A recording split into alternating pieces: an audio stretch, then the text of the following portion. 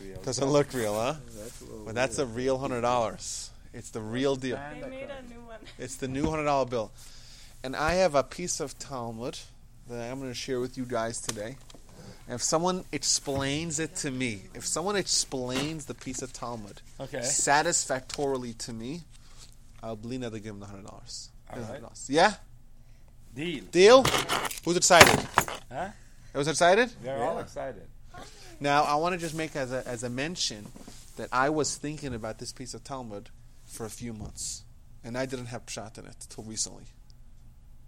Kama chodashim. I'll speak Hebrew a little bit. A few months I was thinking about this particular piece of That Talmud. means we have not a chance of getting And this is from the Talmud in the very first book of Talmud. Talmud is called Brachos. Brachot. Brachot. 57b. Nun Zayin Amud Bet. I'm going to read to you word. I wrote down word for word. 57b. 57b. Talmud says like this. I'm gonna read every word, I'll say it in Hebrew or in Aramaic. Brachot over? No, I wrote a word for you. You can trust me. It's this is word for I copied it today. Shlosha me'ein olam haba. Three things. Three things are me'ein olam haba, are like, are similar, are a measure. I think the best word for me'ein means Shabbat similar. is one of them. Well, very good. How do you know that? You know Talmud.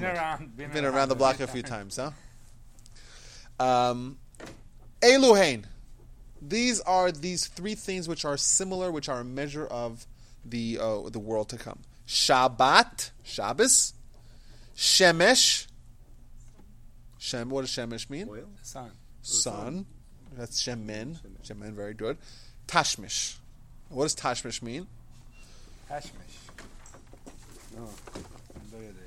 So the Talmud has asked the same question. What does Tashmish mean? Tashmish. Tashmish. So, Same shortage of Shemesh. Okay. So I thought it's abbreviation for Tachat HaShemesh. Tachat HaShemesh. En Chadash Tachat HaShemesh. En Chadash Tachat HaShemesh. We're analyzing a piece of Talmud, and I told everyone that whoever explains me the Talmud, I give him $100. All right. Okay. So let's do this again. Let's do this again slowly. Three things are like the world to come. Olam haba. These are the three things. Number one, Shabbos. We all know what Shabbos is. Shabbat. Shemesh, the sun, and Tashmish. The Talmud asks, what does Tashmish mean? Okay. Ilema Tashmish Hamita, which means sexual intercourse. Hai hamitchash tachish. It makes someone weak. Ella Tashmish Nekavan. Rather, it means using the restroom, removing one's bowels. That's the end of the piece of Talmud. And if someone explains this piece of Talmud to me, I give them $100. We should make it $120. No, 100 tons enough. Three things are the world to come. Three things in this world are similar to the world to come. Shabbat, Sun. the sun, and Tashmish. What does Tashmish mean? Does it mean Tashmish Amita, sexual intercourse, made someone weak? Tashmish Nekavim, removing one's bowels. That's Me'ein Olam Haba. If someone could, anyone has any ideas? I guess what I would guess, my first impression would be that Olam Haba is supposed to, we are kind of like godly in Olam Haba. Mm-hmm. Yes? So it is saying that sexual intercourse, although pleasurable, it is not like Olam Haba because it exhausts you. Okay. That's what it seems to be saying. That's what it said. What on does the that mean? surface. So, But relieving yourself after, if you really had to go to the bathroom so badly, that moment when you actually get a chance to go, it is like a taste, relief. the relief after having been under the distress of not being able to go. So let me ask you a question. What are you going to say? Could be, just... Well, I'm saying there's lots of issues here to analyze. First of all, what does it mean, Mein Olam Haba? What does that mean? Second, what does Shabbos have, Mein Olam Haba? We're familiar with it because it's part of the song. Mein Olam Haba. It's part of the song, so we're familiar. We say it at every Shabbat. Menucha and the second soul that we get extra soul. Well, what does the extra soul mean? extra energy, extra vitality. Extra vitality, vibrancy. And then the sun gives us vitamin D. Yeah, but if you are close enough to sun, you're gonna be. Psst. Well, I learned it once that for every aspect that is in Olam Haba, Hashem gives you a physical sample of it in this form. And for us to understand what is the spiritual being of being in Olam Haba, Shabbat is one aspect of Olam Haba, but in this form. Okay. So when you go to the bathroom, you lose part of your being, that it was part of you, but it wasn't really you. You lost, and then you feel so good. And the same thing when you go to Olam Haba, your whole being is your essence, your spiritual aspect. When you lose your physical body, when you die, you feel so good about that you're just not physical anymore, you are all spiritual. So maybe because you lose part of you, that it wasn't really you, it was just what represented you in a not real way, then that is similar to going to the bathroom. So wait a minute. So, but I think that I like the idea, but I don't think it's actually factual. Let me tell you why. When do you lose your body? When you die. When you die. Yeah. What you don't? What is Olam? When's You get Olam it Haba? back. There's You no. get it back. Huh? You get Yeah, it it back. seems like you get it back later, so you lose it again. Means Olam Haba is not about losing the body per se. Separating the neshama. Well, you have just a neshama. That's a very important point. Right. You have just a neshama. But I can't. It seems a little. I like the idea. I love the idea actually. But it seems like that's what we're comparing to Olam Haba. Really, the fact that what you lost, not what you are. Means You lost what wasn't really you. It wasn't you. Because we live in a physical world, we have to deal with physical things. And one of us so. You're saying like there's like, okay, we have a body and a soul, Yes. and the body's like the waste. No. You know, no, it's- because we with kinda- the waste you earn your Olam Haba. With using the waste, which is your physical body, you earn your Olam Haba. If you don't perform mitzvot with your body, then you can't get that Olam Haba that is promised. It's you, but it's not really you. But- It's what takes you, it's the road to takes you to the real you. Your body is a vehicle vessel. for you to take you to the real you. Okay, I get that. So Olam Haba, you don't have that. Fine, but But- this is Me'ein Olam Haba because it's somewhat similar. I guess I like it. But Not bad. It's but we've talked about in here. It's a machlokas between Ramchal and the Ramban on one side, I think, and Rambam on the other side. That like they say that you do have your body in Olam Haba. That's part of it because you use your body to do mitzvahs. Then your body also gets part of that reward. So you get a perfected body, body without all the schmutz, but still a body, a physical. There's a physical existence, so to speak. Or But that your physical body becomes spiritual. Right, but yeah, that physical body doesn't need physical thing anymore. It doesn't need to breathe or eat or go to the bathroom or take a shower or all of these physical things. That is just a figure of It has your a form. neshama, It has a form form, of your I think. neshama, which I guess is Mhm. it should be see-through like what was Adam Harishon in the beginning before the Chet. Does this have to go back to the expression that we have, what we learned, that the Torah is given on this earth, that even though our heads are in Shamayim, our feet are supposed to be on the ground? Does it have something to do with the duality of our existence in terms of spirituality and physicality? That on this world. In means this that the world Torah versus- is going to. The Torah is very physical. The Torah talks about animals who Right. gore each other. That's a very physical thing, but that's like a physical interface to a spiritual existence. I think I'm actually going to mention that a little bit later. I have something written down like that with regards to one of these three themes. Yeah, I like that. Okay, so I want to start off here. I like it. I think it's very, very good ideas that I got. Still not quite satisfied. No one yet earned their cash. Maybe. I knew it. I told you. Well, we haven't talked about the sun at all. Or the sun, exactly. It's bizarre. It's very bizarre, at least on the surface. And when I did some digging, I found that there's a lot of very interesting examples. Like you said that there's... that's what it means. Me'en olam haba means it's a physical entity, which is somewhat similar to the spiritual entity. That's obviously what it means. But how exactly these three things are similar is what I want to dig into a little bit today. So I want to start off with the Rambam. So you mentioned the Rambam here. There's a very wonderful discourse, essay, treatise that the Rambam gives on Olam Haba. And he writes that we're all familiar with the 13 principles of faith. Who came up with the 13 principles of faith? Rambam. Where did he write them? Where? Yidal. Yidal is an adaptation of it. Where did the Rambam write? Anyone knows? Everyone knows the Rambam wrote these 13 principles of faith.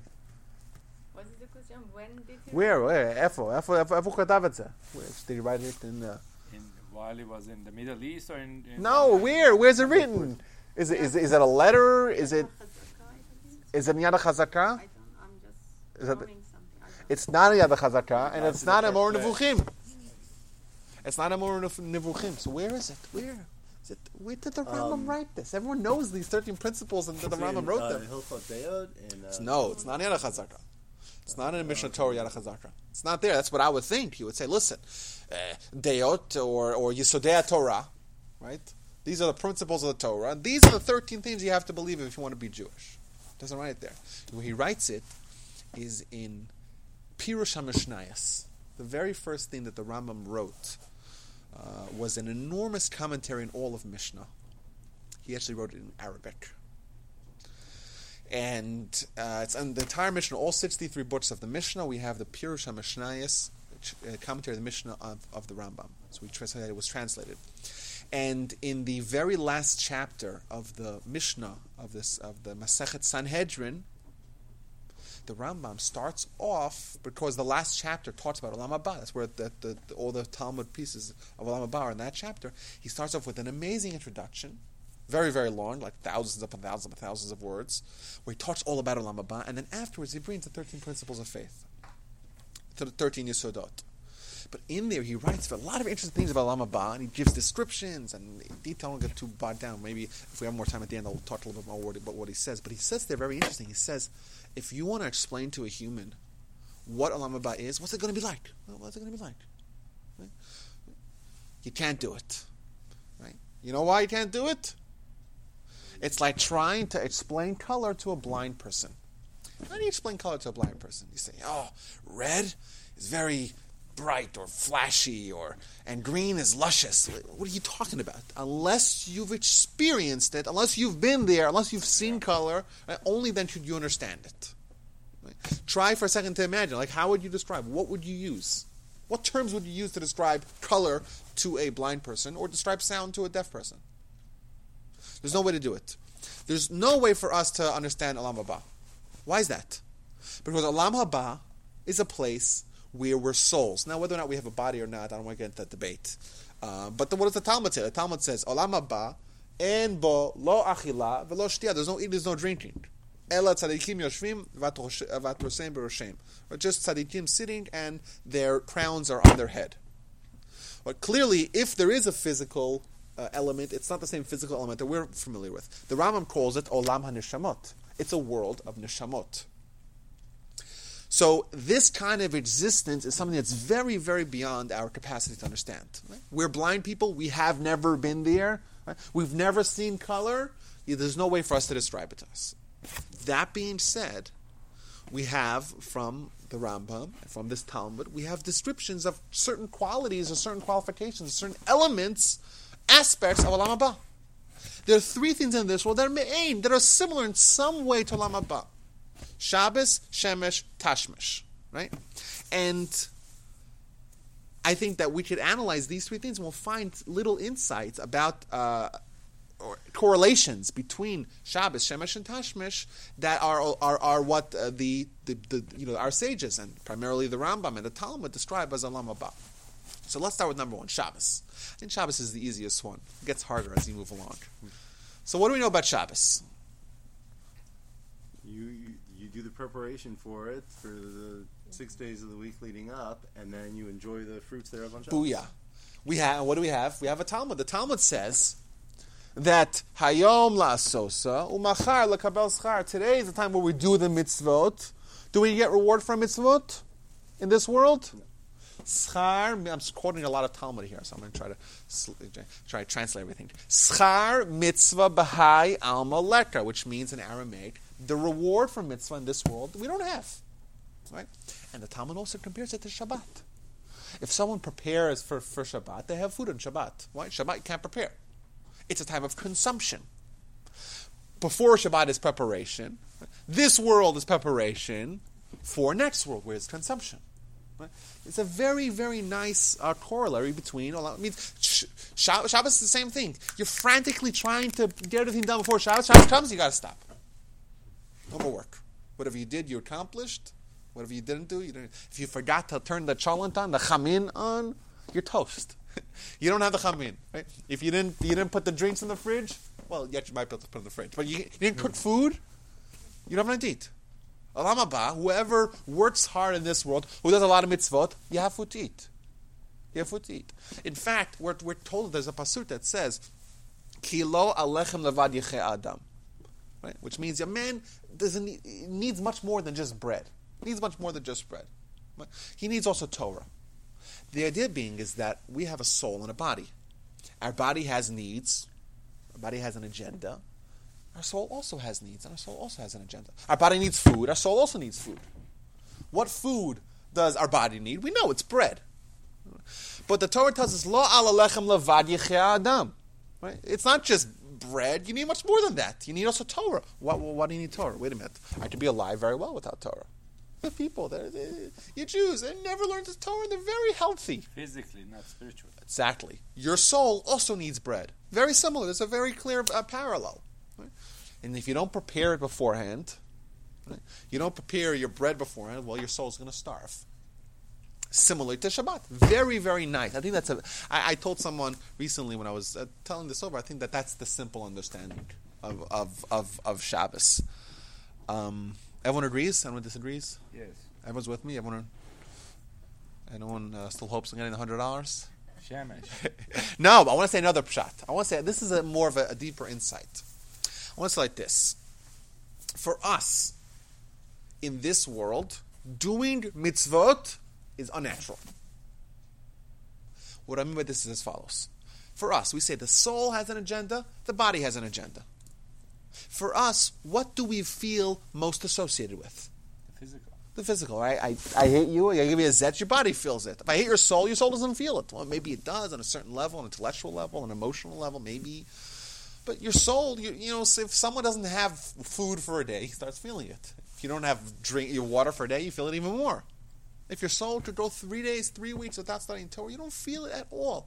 We don't have a sensory association with our neshama, right? Now, Olam Haba, it's all flipped. What happens in Olam Haba? You have a soul, and all you feel is the soul. So if someone hits your soul, you feel it hurts. You want to go to the soul hospital, which is what we call it. By the way, there's a such thing as a soul hospital. It's called yeshiva. That's what it is, by the way. The Chazon Ish, by the way, described yeshivas as hospitals because your soul got damaged. You got to repair it. It's just an emergency room. That's an emergency room for souls. And they bring people in an ambulance quickly into the yeshiva. Quickly, let's operate him, just pump him with some Torah. Right? But in Olam Haba, everything is going to be upside down. Why? Because your body, if you have a body, you don't feel it at all. So it's immaterial. Like it's not. You could go 3 days without eating, and you don't even feel it. Your soul is everything. Is all that you feel. Now, in this world, we can't really connect that. We're the blind person. You can't describe that to us. Can you imagine a time where? Can you imagine a life where 2 days without Torah and you die? You can't imagine that. Because for us, in this world, our connection, our natural state is one of a body state. And therefore, doing mitzvahs is unnatural for us. It's awkward. It's awkward for us to engage in spiritual exercise because we don't feel like there's some sort of material benefit. Our bodies don't feel like they make sense. That's why we have so many challenges. Why is it such a big deal to do a mitzvah? Why is it so hard sometimes? How can we have such resistance? If it's the Almighty God, creator of heaven, who tells you to do a mitzvah, you say, I don't know, I don't feel like it, I don't know why, I'd rather not, I'd rather sleep in, I don't want to go to Shachrit, right? How could you possibly say that? The answer is, for us, it's difficult, it's unnatural. It's unnatural because our bodies is the one who is in the driver's seat, and our soul is in the trunk, like the first scene in the movie Goodfellas. Our soul's in the trunk, right? That's where our soul is, and the body's in the driver's seat. The mitzvahs of Shabbos. The mitzvah of Shabbos is a little bit like Olam Haba. It's me'ein Olam Haba. Why is that? Well, what are we told in Shabbat? Someone mentioned Neshama Yetera. Who mentioned that? Was you? Well, what does the Neshama Yetera mean? So if you look at the Talmud that's discussing Neshama Yetera, it's in Beitza, I think it's in 16a. It says that on Shabbos we're given the capacity to eat and to drink as much as we possibly can. We don't even feel sick about it. The idea being is that Shabbos, the mitzvahs of Shabbos, are physical ones as well as spiritual ones. We're told on Shabbos, make a feast, eat. Well, our bodies can get on board with that. It's very natural for our bodies to want to do that kind of mitzvah. It makes perfect sense. Let's have a feast. That's party. You're supposed to sleep on Shabbat. You're supposed to have ta'anug on Shabbat. You're supposed to have pleasure on Shabbat. What kind of pleasure? Physical pleasure as well. The idea being is that Shabbat is the one time that we can feel what it's like to do a mitzvah and to be totally on board with it. To not have any resistance, to be totally natural. Because Shabbat, like you mentioned, Shabbat is an interface between the physical and the spiritual. It's a time where we could do a physical thing that our bodies are so excited about. It's totally natural for us. We're not going against, so to speak, our basic constitution. We're not rebelling against our body. And our soul is delighted as well. And Olam Haba, you know what's going to be like? You're going to do a mitzvah. You're going to engage in spiritual activities, and that's going to feel totally natural, as natural as wolfing down some delicious challah on Friday night feels like. In Olam Haba, you get to do mitzvah. Well, that's why if you notice, I amended it. I said engage in spiritual activities. You can't obviously do a mitzvah the same way. Mitzvah means in this world, but the idea being you could do a spiritual activity, and that's natural, very natural. Why? Because that's all you have is a neshama. So I think that this is legitimate as well. I think that What do you mean by spiritual activity, lehenot miziv shchinato. That's what it says. It's a spiritual activity. That's going to feel totally natural. So I think that if in the first explanation of this piece of Talmud, we have really two explanations, which I think are legitimate. There might be more as well. The number one idea of Shabbos is very similar to Olam Haba because you got to prepare beforehand, and then there's a deadline. That deadline is, whenever the period is, or when Shabbos is, and then you can't prepare anymore. So Olam Hazeh you have to work. Olam Haba you consume. Friday you work, and Shabbos you consume.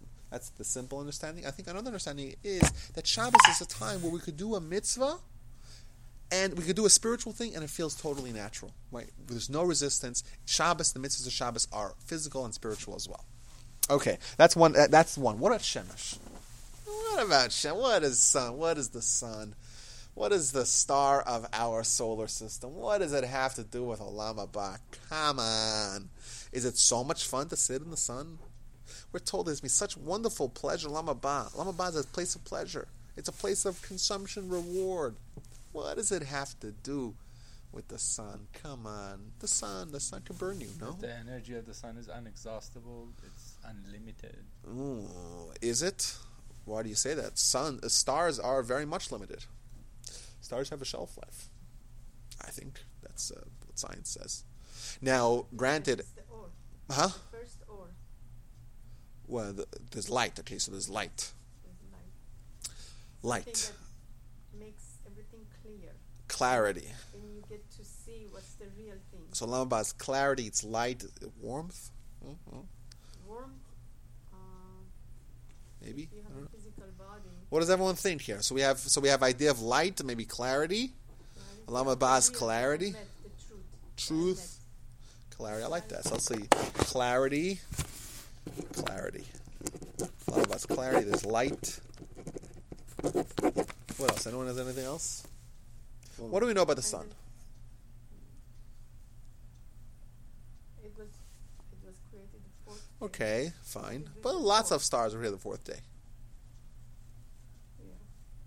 What's unique about the sun? Let's think of something The that. sun gives, doesn't receive. Yeah, but I guess the moon also receives. Okay, huh? It makes the week sort of. It doesn't Well, it make makes- everything about the week, but it makes it possible here. So you want to say that sun has maybe something to do with Shabbos as well? No, well, of course, but just we wouldn't have the days of the week as we have them now without the sun. Yeah. So what's significant about that? If the sun stops shining for seconds, the world would just. Yeah, well, we'd all be living frost things would- over, obviously.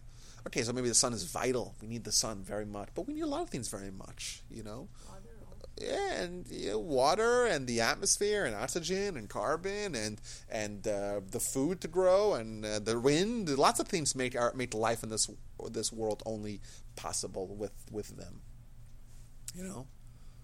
A lot of things. Our hearts are all pumping. If every one of the world's hearts stopped pumping just for 5 minutes, if the Almighty took 5 minutes off heart pumping, if the heart pumping engine that makes all of us heart pump for 5 minutes just stop for 5 minutes, we'd all be dead. Yeah, but if you froze to death, we'd all be dead. Well, before- yeah. before So the point is that the heart pumping would be irrelevant whether it pumps or not. It wanted to pump or not. okay. Well, yeah, so that's so unique. Well, I mean, lots of sources talk about light, particularly as Who's this? Huh? Who talks about this? Sorry. like, I mean, Sources. like Okay, so the sources. Well, we talked already a little bit about light as clarity of like seeing real, what's really going on. But like, the description of the light of the first day as being something that was sort of retracted and brought back for the tzaddikim in Olam Haba. That and what we've got is like a pale reminder of that. So we need light. what you're doing is you're quoting one of the Talmudic sources that compare Olam Haba to light, to the sun. Right? It says that organuz. It's put away. It's like so. That's very good. And you know what I did? I found a whole bunch of other sources that seem to mention the same thing, and I'll present one of them. For example, two of them. Kol haniviim lo nitna'avu ela limot HaMashiach, which I'll translate means all the prophets only prophesized for what's going to be like in the days of Mashiach. We have wonderful prophecies of the prophets. You guys are going to get this and that and wonderful things, the Jewish people and prosperity and health and happiness. All the wonderful things that we find in all the prophets. That's only from the Mashiach. Aval Olam Haba, but with regards to Olam Haba, Ayin lo ra'ata. What does that mean? Ayin, and I can't see it. Even the wonderful prophets that we've had. So it says all the prophets prophesied. Kol what? hanavim. Lo Prophesied nitnavu eli limot HaMashiach. They only foretold for what's going to be like in the days of Mashiach. But in Olam Haba, Ayin lo ra'ata. The eye can't see it. Is there anything else that we know that the eye can see? Like, No, straight darkness. You can't look directly at the sun. Booyah. line. Booyah. There's something about the sun is that even though it's here, it's in a physical world, we can't see it. You can't look at it without damaging yourself, right? There's something about Olam Haba that people couldn't grab. The Nevi'im, they can't wrap their heads around, which is kind of similar to what Maimonides says. Maimonides says that Olam Haba is kind of beyond our scope. You can't describe it. There's nothing that we have over here that we could use. There's no vernacular. There's no verbiage. There's no words that we can use. We're the blind person. We can't see it. It's interesting that we're blind. They can't look at the sun, right? We can't see it. Similarly to the sun. Could you look at the sun? You can't see it, right? So that's one thing that we could say, that perhaps that's a similarity. I think there's even a deeper level here. We find, again, in the Talmud says is that in the times of Olam Haba, the light of the sun is going to get diminished. The light of the sun is going to get diminished. And the Talmud is going to challenge, wait a minute, why would the light get diminished? So the Talmud answers, the reason why the light gets diminished is because compared to the light of the tzaddikim, the sun is going to stay the same light. But when compared to the light of tzaddikim, it's going to seem to be less bright. So not only is this something which is beyond our capacity, but the whole idea of tzaddikim is that tzaddikim b'olam haba is that they're going to have this light that's even brighter than the sun. It's a pasuk, isn't it? What's that? V'ohavav teseis Hashem eshbir b'raso. Is that the pasuk? And the ones that love God are going to be like the sun. No, that the sun would be embarrassed. Yeah, so it's pasuk. Yeah. Now, Same. so this is the tzaddikim. Now remember, Olam Haba is a time where you don't have a soul. There's no soul. There's no body. Or there's just a soul. My mind calls it Olam HaNeshamot. Perhaps we could say that Olam Haba, because there's nothing covering over the soul, it's just soul that are unhindered, unmuzzled, uncovered, revealed soul. Well, that soul by definition is something which is so super bright, which is even brighter than any light source, because that's spirituality. We're told that the soul is is as pure as God. What does that even mean? Right? Haneshama tahora, right? Hakadosh Baruch Hu tahor, umishartav tahorim. So it means that God is pure, the angels are pure, uneshama tahora, and your soul is pure. The Talmud equates the purity of the soul with the purity of God. Whatever that means, it means that something which is pure spirituality, which is incredible brightness, brighter than anything we could produce. The idea being that an uncovered soul, which is what's in the Olam Haba, is to be so, it's just tremendous brightness, and you could kind of get a similar feeling that if you try to look at the sun. Now, I want to share with y'all a wonderful, wonderful idea. We're told, the Talmud says in Bava Basra, Pnei Moshe. Everyone can finish the statement. The face of Moshe, Kepnei Chama. The face of Moshe was like the face of the sun. We all familiar with the fact that Moshe Rabbeinu wore a mask. Everyone knows that? Jews were able to look at him. Moshe Rabbeinu wore a mask. Why? His face was so bright that Jews couldn't look at him. What does this mean? You know what this means? Moshe Rabbeinu reached such a level that his soul and his body was no longer a challenge to his soul or a barrier to his soul. His soul was shining forth. Moshe Rabbeinu was living in this world as if he was in Olam Haba. He was just a soul almost. Well, we know that as well about him. He was able to exist like that, just like a soul does, right? That's so significant. He had to wear a mask. The Jews trying to look at him. I'll tell you even more. We know, the Midrash says, that our soul and our body are very, very bitter enemies. We think, I seem to be kind of calm. I slept 8 hours last night. We think that we exist without turmoil. But the Mishnah, the Medrash, not the Talmud, the Medrash says that, the Medrash, by the way, is written from Talmudic era times, so it has as much legitimacy or veracity or stature or whatever. That's it. It's not quite. It wasn't codified in the Torah, but that's the era that we're talking about. It's the Tanaim and Amoraim who wrote the Medrash. The Medrash says that every single solitary second that we exist, our soul wants to leave our body. Our soul wants to leave our body. Every single second. And the Almighty every second tells the soul, no, stay in the body, stay in the body, stay in the body, stay in the body. There's such opposites. They're like, the Almighty took, magnets, two massive magnets, turned them on the opposite side, where they repel each other, and took them and just ties them together. And you're going to stay together whether you like it or not. That's what our body and soul are like. You can't stand each other.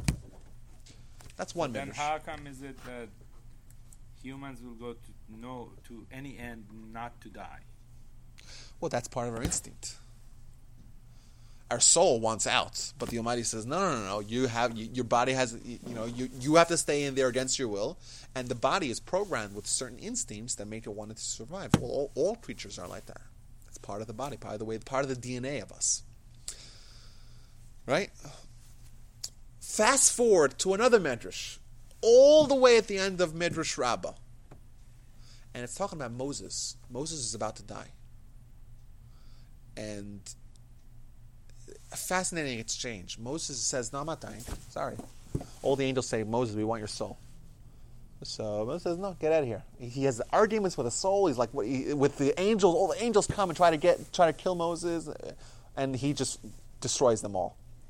And then the Almighty says, "I'm going to take care of this myself." And the Almighty says to the soul, "Come out."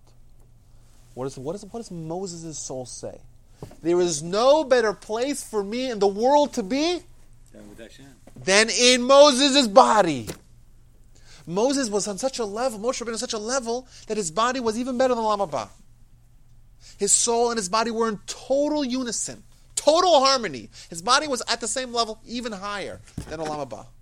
Right? His soul felt totally at home. And you know what it looked like to us? What it looked like to the Jewish people? Like looking at the sun. Pnei Moshe k'pnei Chama. Moshe was living in this world in Olam Haba. When we look at the sun, right, we can try to look at the sun for a little bit. Not when it's setting now. Look at it when it's Kitseis Hashemesh Bigvurato, like the sun when it's in its full power. Try looking at it. You get a little bit of a glimpse of what it's like for tzaddikim, unhindered souls, Olam Haba. A little bit like one with Moses. A little tiny bit. It's similar. Why? Because it's much brighter. In fact, the actual sun is going to be diminished compared to the brightness of the tzaddikim. That's the second thing. Let's get to the last one. What's the last thing that we're told about the Olam Haba? Tashmish. Tashmish is a noun, correct? The Talmud has a debate what this means. Does it mean sexual intercourse, or does it mean removing one's bowels? The Talmud should have just told us three things are in Olam Haba: Shabbos, Shemesh, Tashmish, Nekavim. Tell us which one it is. Why does the Talmud have to engage in this debate? Why does the Talmud have to say, "Oh, it's Tashmish. I'll just leave it ambiguous." And then we'll see, okay, Tashmish, which Tashmish? Is it this Tashmish or is it that Tashmish? It seems like if it's just, why is it playing games with us? Why just say it straight out? Right? Olam Haba is similar to three things, Tashmish and Kavim. Don't, why is it leaving it ambiguous? So in a point that I think Rudy was touching on, when the Talmud says, Tashmish Demai, which Tashmish are we talking about? Is it Tashmish Amita? No, that makes you weak. Rather, it's Tashmish Nekavim, going to the bathroom. I think the lesson here is like this. Even if we could say that the pleasure of sexual intercourse is greater than the pleasure of removing one's bowels. It's possible. It's greater. Right? Still, what the Talmud is trying to tell us here is not that the pleasure in Olam Haba is going to be a lot of pleasure, wonderful pleasure. In fact, we're told, Yafeh sha'ach achat ba'olam haba mikol chayei olam hazeh. 1 second of pleasure in Olam Haba is greater than all the pleasure in this world. So obviously, we're not comparing the magnitude of the pleasure of one of these two things to the pleasure of Olam Haba. Why? It's not what we're comparing. What we're comparing is the kind of pleasure. The not the quantity, perhaps the quality. And we're saying Tashmish. Tashmish Demai. Which Tashmish are we talking about? If it means Tashmish Nekavim, Tashmish Amita, that makes you weak. What does that mean? What does it mean it makes you weak? Rudy, you tell me, what does it mean? Pleasures that we have, physical pleasures, are different than spiritual pleasures. How so? When you have a physical pleasure, almost always there's a wears you out, or there's a price to pay, there's a bad aftertaste, there's a letdown, right? The pleasure always has, or almost always has, something bitter that goes along with it. However Bitter small. aftertaste. Bitter aftertaste, exactly. And even if the pleasure does not have a bitter aftertaste, it doesn't last. So you can have an ice cream. Ice cream, delicious. Wonderful, right? And then after the ice cream is finished, you may have a stomachache. Bitter aftertaste. But even if you don't have a bitter aftertaste, you still don't have the pleasure. Pleasure is gone. Correct? Well, that maybe is a consequence that you want more.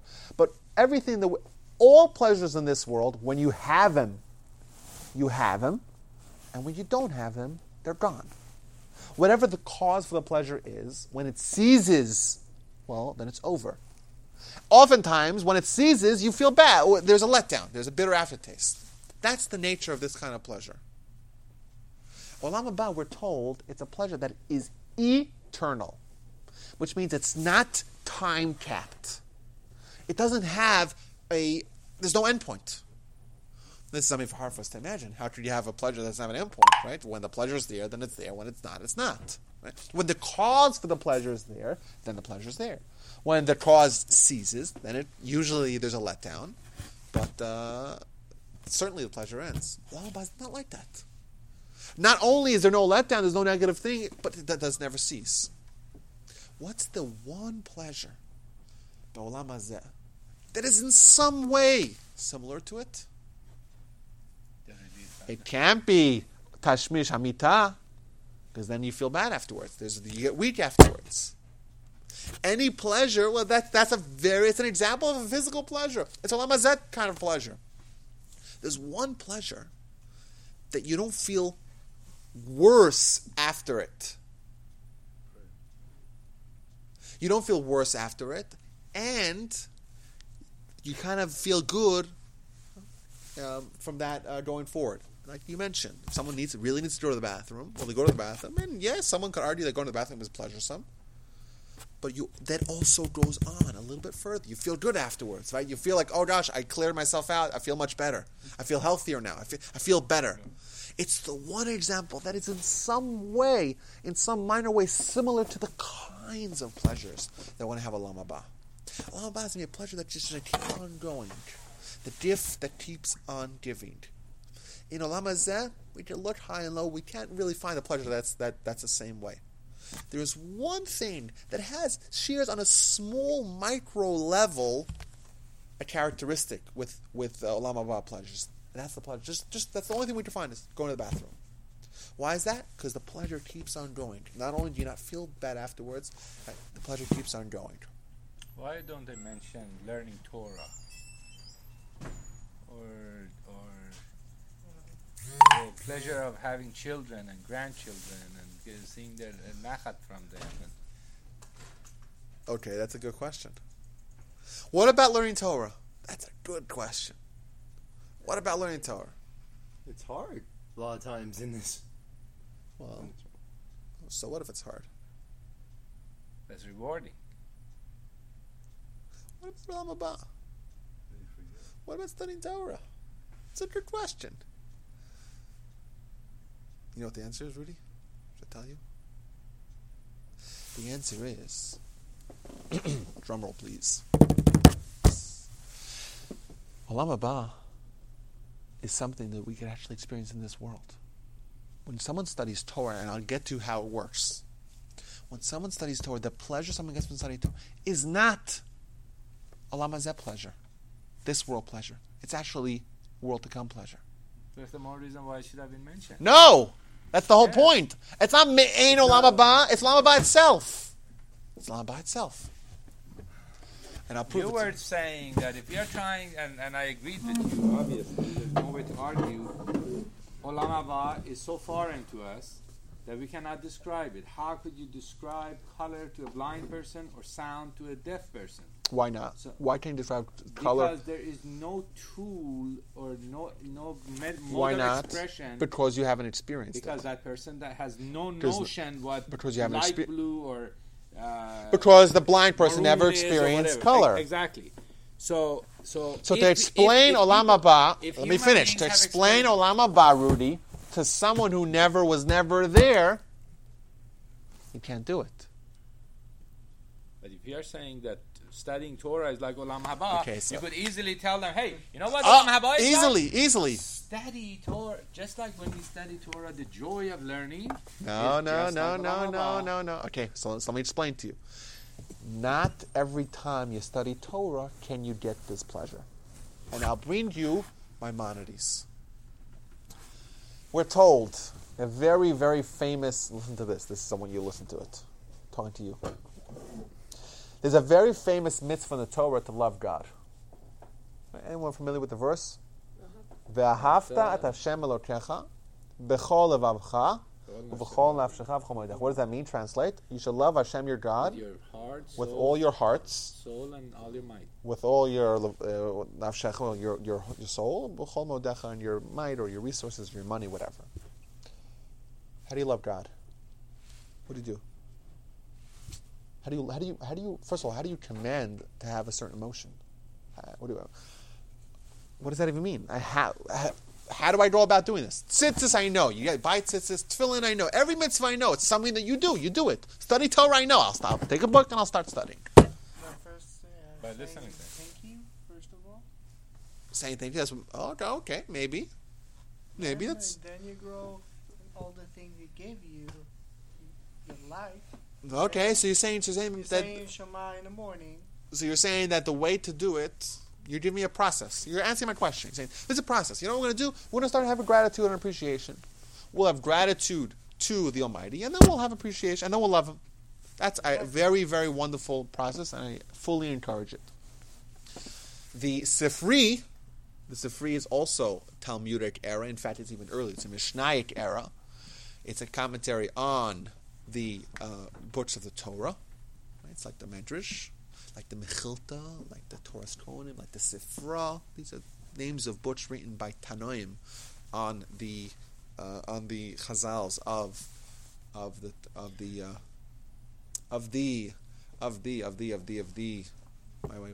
Torah.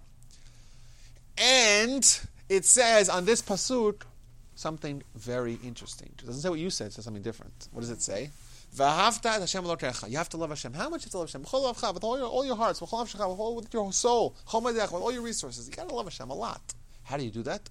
V'hayu hadvarim ha'eleh asher nechim mitzavcha levavecha b'shat levanecha, by studying Torah. Let me finish. Okay, you love God by studying Torah. Let's open up the Maimonides. Maimonides in Mitzvah Gimel. Maimonides wrote many, many, many books. We're familiar. Someone mentioned Yad HaChazakah, otherwise called Mishnah Torah. We quoted earlier from the Pirush HaMishnayos, from the commentary of the Mishnah. We're all familiar with the More Nevuchim, the Guide to the Perplexed. But there's another book that he wrote, which is called the Sefer HaMitzvos, the Book of Mitzvos. In it, he delineates all 613 mitzvos. He counts them. Mitzvah number 1 is to believe in God. As it says in the verse, and he gives a little snapshot of the mitzvah. Mitzvah 2. Mitzvah 3, the third mitzvah, is to love God. And when he says, what he outlines is a way to experience the pleasure of Olam Haba in this world. And I'll say word for word he says. Mitzvah Gimel, mitzvah shlishit, la'ahavo, to love God. Shene'emar, as it says in the verse, ve'ahavta et Hashem Elokecha, b'chol v'chav b'chol nafshecha b'chol moedecha. Ketzad ohavo, how do you love God? Yachshov, to think, v'yitbonen, and to contemplate, b'ma'amarav, in God's Torah, b'mitzvotav, in God's mitzvah, b'pe'ulotav, in God's creation. Ad, to think and analyze the Torah. Ad, until sheyasigeyu, until you have an insight, until you have a hasaga, accomplishment. V'yehene, or v'yitaneh, different words, right?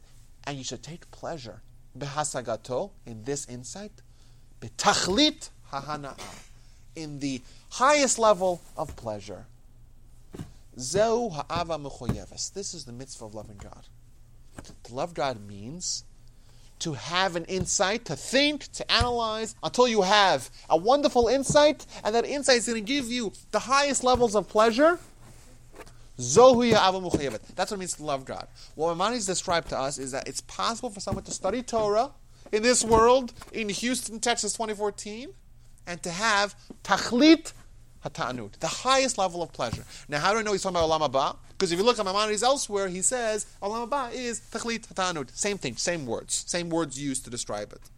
It is possible. Now, like you said, it doesn't mean, let's study Torah. I don't know. What do you think? Yeah? That's not what he's referring to, studying Torah. He's referring to a certain kind of studying Torah. Thinking.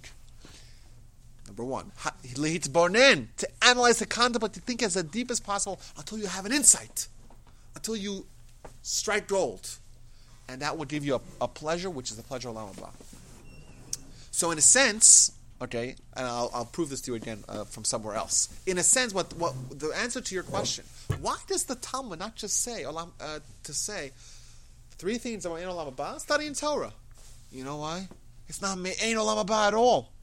It's not Me'ain. It's not similar to Olam Haba. It's not similar at all. It's the same thing. You can have the same thing. It's possible on this world to have the same thing. Absolutely. And that's not an example of a physical thing which is similar. Similar means it's similar in some ways, but dissimilar in other ways. Studying Torah is similar because it's in every way, because it's actually the same thing.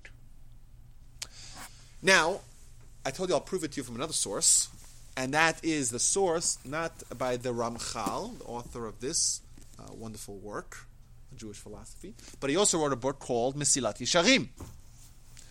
You ever heard Mesilat Yesharim? Yes. The way of the upright, the path of the just. And in the beginning, he starts off by saying, what's the purpose of man in this world? You know what the purpose is? To have the greatest level of pleasure. Right? And where is this place of pleasure? Where is it? It's in Olam Haba. Right? But what do you do to get the pleasure? You do the mitzvot. Olam Hazeh. You do the mitzvot in this world and get the pleasure in the next world. That's how he starts off his book. If anyone has read the beginning introduction, he basically outlines Jewish philosophy. We're here to get pleasure. Where do we get the pleasure? Olam Haba. How do we get the pleasure? By doing the mitzvot. Where do we do the mitzvot in this world? And there he invokes the Talmud that you mentioned, that if you work on Erev Shabbos, you get reward on Shabbos. Right? You work on Olam Hazeh, you get reward on Olam Haba. If you analyze very, very, very critically the words of Ramchal, of Lutzato, in the beginning of Mesilat Yesharim, you see that he says it in black and white, that in this world as well, we can tap into the pleasure of Olam Haba. And I'll read it again in Hebrew, and I'll try. Sorry, I wish I had written sources so you guys could see it inside. I'll try read it and translate it. What does he say? Ha'adam lo nivra ela lehitaneg el Hashem. Man was only created for one purpose, to have the pleasure of God. Shezeu ha'ta'anud ha'amiti. This is the ta'anud. What does ta'anud mean? Pleasure. Ha'amiti, the real pleasure. Ve'ha'idun hagadol min kol idunim. And the greatest idun. What does idun mean? Idun. Gan Eden. Also, it's another term for pleasure. Olam Haba is so wonderful, it's such pleasure, it's the true pleasure, and it's the greatest pleasure. That's what he says, right? And he gives two words to describe the pleasure. Ta'anud and idun. And then the very next sentence, he says, V'hine, makom ha'idun hazeh, the place of this idun, hu olam haba, is olam haba. But wait a minute, didn't you just tell me that there's two kinds of pleasures? There's ta'anud and idun. And as we know, whenever you read Lusat, you have to read it very, very, very critically. So my grandfather, in his book called Alei Shur, Volume 2, he says, what Ramchal is telling you is the same thing Maimonides is telling you. That yes, Makom ha'idun, the place of idun is Olam Haba. Makom ha'ta'anug, Olam Hazeh. Olam Hazeh. It's possible for us to do that. How? With the process of Maimonides. So I believe that's the answer to your question. Now, I actually know people that have actually done this and have actually experienced it and swear by it. But, the rest of us, we're the blind people. They could say, it's awesome, I want to describe it to you. But we're blind. You can't describe it to us, right? Well, unless you've experienced it, you're the blind person trying to understand what color looks like. You can't. You have to experience it. Is it possible? Yes, it is possible. People that have done it, right, and live to tell the tale, right? So to conclude, what time is it? It's 8:03. It's perfect timing. To conclude, you guys also came 7 minutes later. Okay, don't look at me. We have here a short piece of Talmud, and I think it's very illuminating because it does shed light on Olam Haba. Olam Haba is really at the center of our philosophy. If you look at once again Ramchal, the first thing he writes about, the reason why we're here is to have Olam Haba. What's Olam Haba? It's a wonderful place of pleasure. This Talmud is saying that yes, while we can't really experience it in a physical world, right, with the exception of Torah, which we can, but that's once again not a physical world. We could tap into the Olam Haba. There are physical things. There's times where we can actually have a me'ain, have something which is similar, which is a little bit like certain aspects of Olam Haba.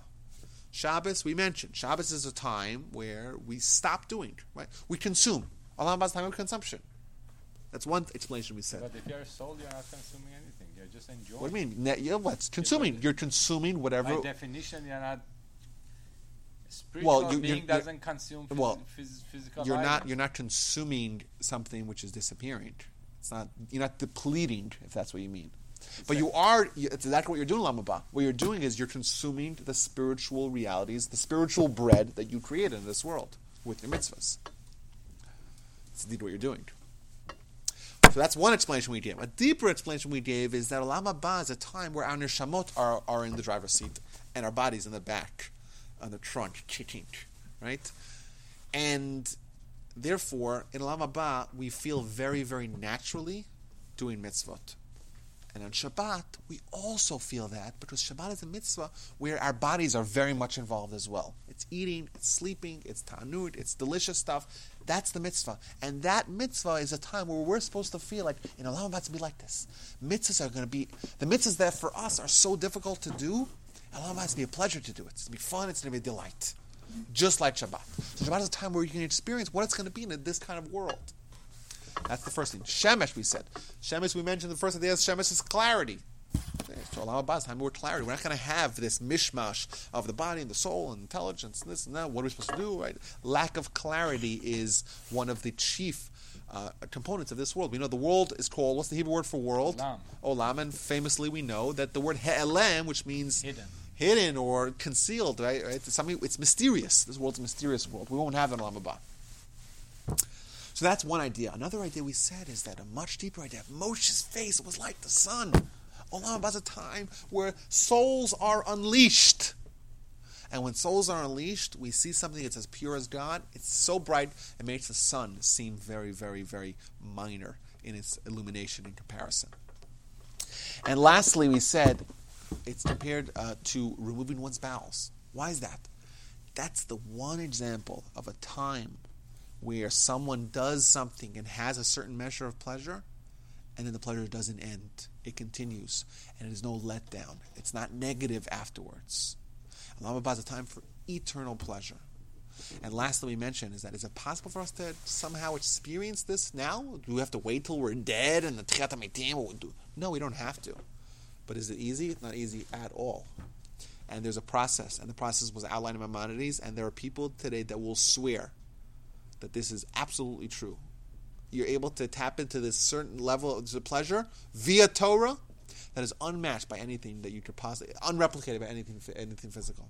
So, and obviously we're greatly encouraged to do that, and that's one of the very most important mitzvahs in the Torah, to love God. Maimonides says there's only one way to do it. Get that pleasure. Get Olam Haba. Well, that's it. Go out and get it. And thank you all for participating. I hope you all enjoyed. Prophet Chaim, I think it was that his students saw his studying Torah on Tisha B'Av. And I said, Rabbi, don't you know that you're not allowed to study Torah? Blah, blah, blah. Yeah. He says, yeah, I know that I could be punished severely, but the joy of learning Torah is Outweighs I it. can't live one day without